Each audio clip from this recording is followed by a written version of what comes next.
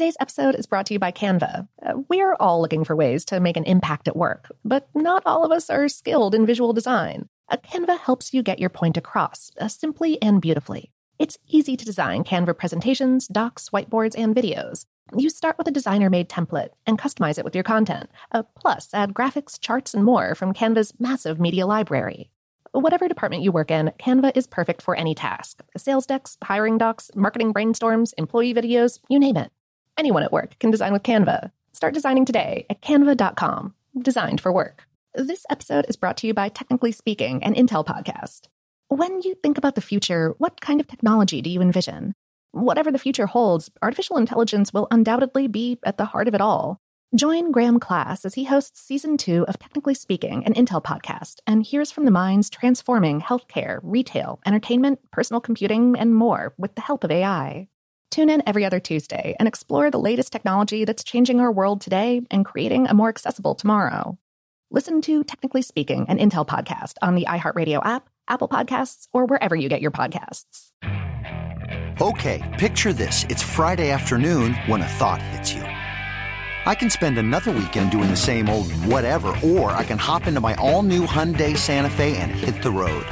With available H-Track all-wheel drive and 3-row seating, my whole family can head deep into the wild. Conquer the weekend in the all-new Hyundai Santa Fe. Visit HyundaiUSA.com or call 562-314-4603 for more details. Hyundai, there's joy in every journey. Welcome to Brain Stuff, a production of iHeartRadio. Hey, Brain Stuff, Lauren Vogelbaum here. April of 1986 saw the accident at the Chernobyl nuclear power plant in Ukraine. 8 months later, workers who entered a corridor beneath the damaged number 4 reactor discovered a startling phenomenon. Some sort of black lava had flowed out from the reactor core, as if it had been some kind of human-made volcano. One of the hardened masses was particularly startling, and the crew nicknamed it the elephant's foot, because it had flowed into a massive, wrinkled shape resembling an elephant's foot. Sensors told the workers that the lava formation was so highly radioactive that it would take just 5 minutes for a person to get a lethal amount of exposure from it. A decade later, the U.S. Department of Energy's International Nuclear Safety Project, which collected hundreds of pictures of Chernobyl, obtained several images of the elephant's foot, which was estimated to weigh about 2 tons. Since then, the elephant's foot, which is known as a lava-like fuel-containing material, or LFCM, has remained a macabre object of fascination. But what is it? Because the elephant's foot was so radioactive, scientists at the time used a camera on a wheel to photograph it. A few researchers got close enough to take samples for analysis. What they found was that the elephant's foot was not the remnants of nuclear fuel, or not nuclear fuel alone.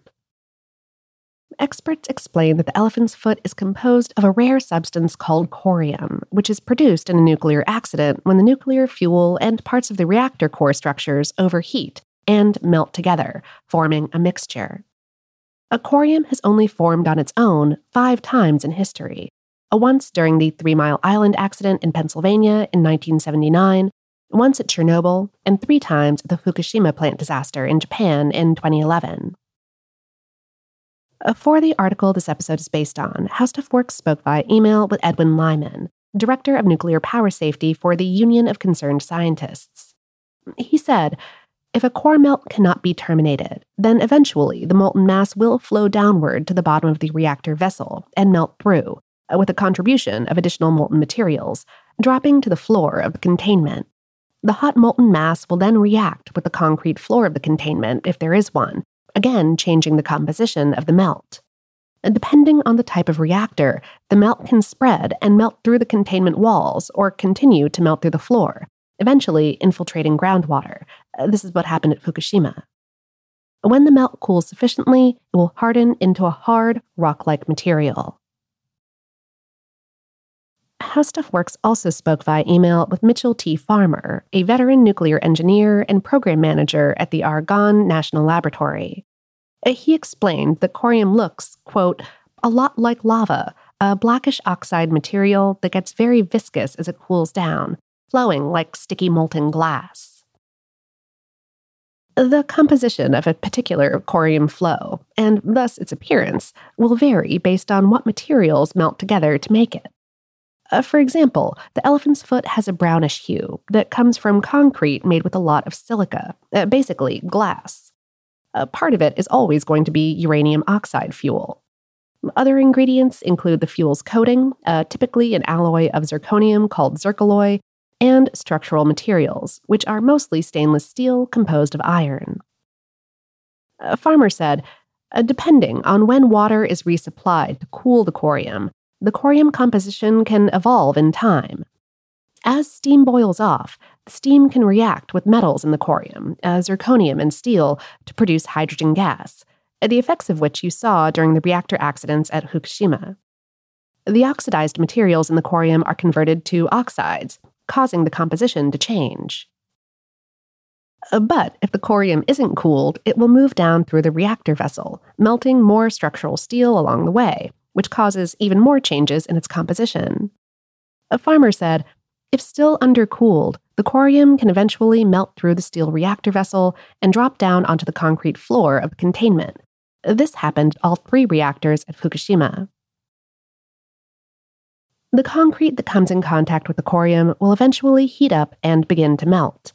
Once the concrete melts, concrete oxides, typically known as slag, are introduced into the melt, which causes the composition to evolve even further.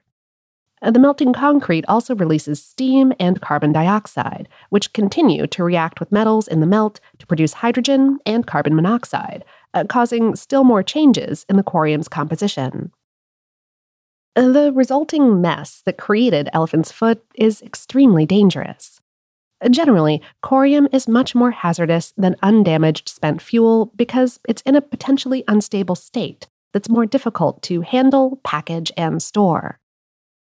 Lyman said, to the extent that corium retains highly radioactive fission products, plutonium, and core materials that have become radioactive, a corium will have a high dose rate and remain extremely hazardous many decades or even centuries to come. And although it should be contained, doing so could be hazardous in itself. That's because very hard solidified corium, like that of the elephant's foot, would have to be broken up to remove it from damaged reactors. Lyman said, that will generate radioactive dust and increase hazards to workers and possibly the environment. But what's even more worrisome is that scientists don't know how corium might behave over the long term, like when it's stored at a nuclear waste repository. What they do know is the corium of the elephant's foot is likely not as active as it was, and that it is cooling down on its own, and will continue to cool. But it is still melting down and remains highly radioactive. In 2016, the new safe confinement shield, a giant structure of steel and concrete, was slid over Chernobyl to prevent any more radiation leaks from the nuclear power plant. Another steel structure was built within this containment shield to support the decaying concrete sarcophagus in Chernobyl's reactor number 4. The new safe confinement would ideally help prevent a massive cloud of uranium dust from dispersing into the air in the case of an explosion in room 3052. Room 3052 was directly under the number 4 reactor core and has been showing signs of increased neutron emissions since 2016. It's totally inaccessible to humans because of the deadly radiation levels. And as fascinating as it is, nobody wants to see another elephant's foot. A farmer has spent most of his career studying nuclear accidents and working with corium in an effort to develop ways for plant operators to terminate an accident, how much water to inject and where to inject it, and how fast water can cool the corium and stabilize it. He said, we do large experiments in which we produce corium with the real materials, but we use electrical heating to simulate decay heat instead of decay heating itself. We focused most of our work on studying the efficiency of water addition in quenching and cooling corium for various corium compositions. Thus, we are doing research on accident mitigation. The other end of it is accident prevention, and this is a principal focus area for the nuclear industry. Today's episode is based on the article Chernobyl's Elephant's Foot is a Toxic Massive Corium on HowStuffWorks.com, written by Patrick J. Kiger. Brainstuff is a production of iHeartRadio in partnership with HowStuffWorks.com and is produced by Tyler Klang. For more podcasts from iHeartRadio, visit the iHeartRadio app, Apple Podcasts, or wherever you listen to your favorite shows.